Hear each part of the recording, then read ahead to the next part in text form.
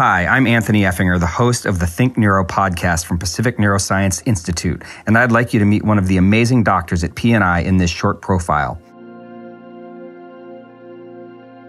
Hi, I'm Jeremy Levinson. I'm a physician and ophthalmologist at Pacific Neuroscience Institute. My primary interest is in ophthalmology in general, external diseases and corneal diseases. I have a wide variety of patients that I see.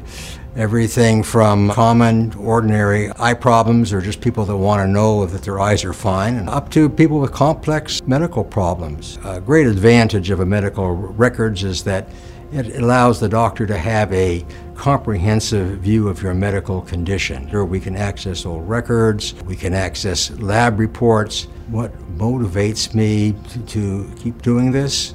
You know, you'll see people who really don't have anything wrong with them, but they're concerned. So you have a function as a physician. One is to, of course, cure disease, but the other is to make people feel comfortable.